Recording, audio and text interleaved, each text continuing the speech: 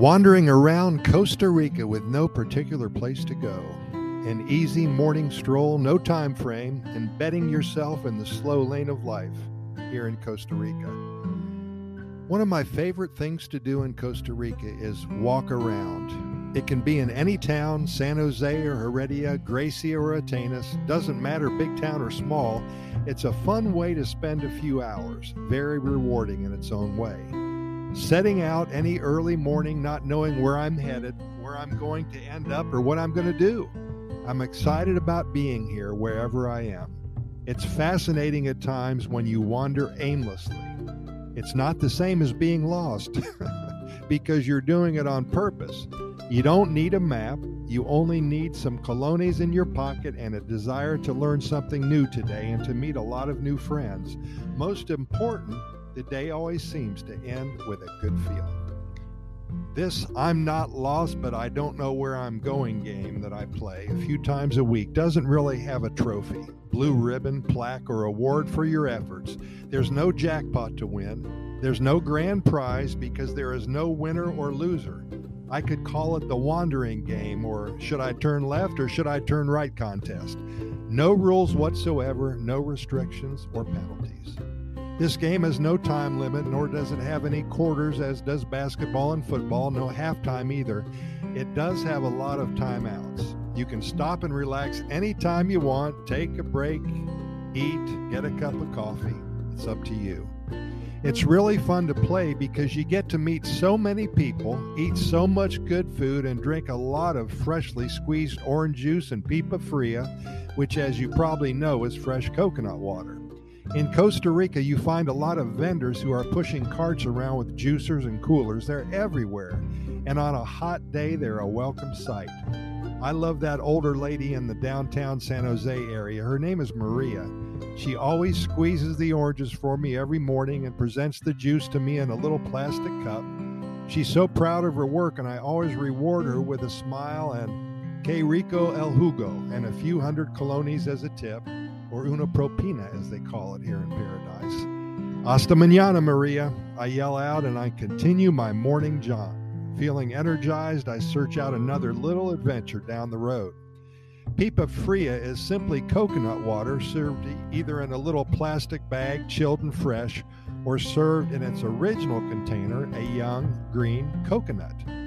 The vendor has a huge machete. He or she picks up the green coconut with their left hand and slices a hole in the top forcefully and carefully with their machete. They must have been doing this for a long while because I noticed the one person only has 3 fingers on his left hand. I guess it took him a few weeks to learn the art of cutting open a coconut with a big machete. He keeps his straws in a little cup taped onto the side of the push cart, pulls one out, places it in the hole on top of the coconut, and serves this refreshing drink to you. Again, with so much pride, nothing like a couple sips of pipa fria in the early morning hours. Now that I'm hydrated, I feel really good, and I step up my pace and continue on down the road. Where to next? Well, I stop in a bookstore to buy a little paperback called Costa Rican Spanish. Be sure to have one of these in your pocket before you visit. You can get them on Amazon, $6 or $7 at the most. It comes in handy, and even though I'm somewhat fluent, I try to learn new words and phrases every day, and I figure that by the time I turn 90 or so, my Spanish is going to be perfect. I love to find a park bench in the middle of town and people watch, and you can learn so much about a country's culture when doing this. Lots of families in San Jose Central, the kids, the mama, the abuela, or grandmother as well. One of the reasons I fell in love with Costa Rica was because, like many other Latin cultures, the family unit is overseen by the grandmother. She's the queen of the family, the matriarch. In the United States, it seems as though many families ship off the older parents to a nursing home and maybe visit them twice a year if they're lucky. Here in Costa Rica, it's the exact opposite. Family is everything, and it makes for a strong heritage.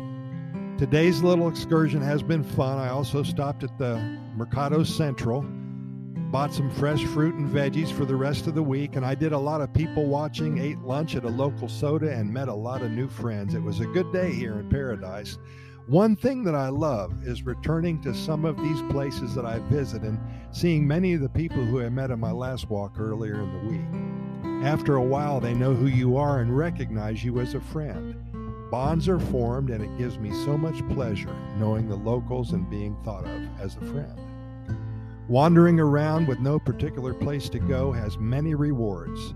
Even though Costa Rica is known for its biodiversity, its butterflies and tropical birds, its volcanoes and beaches, its beautiful views and countryside and mountains, you don't have to go very far to enjoy the Pura Vida lifestyle. It's everywhere.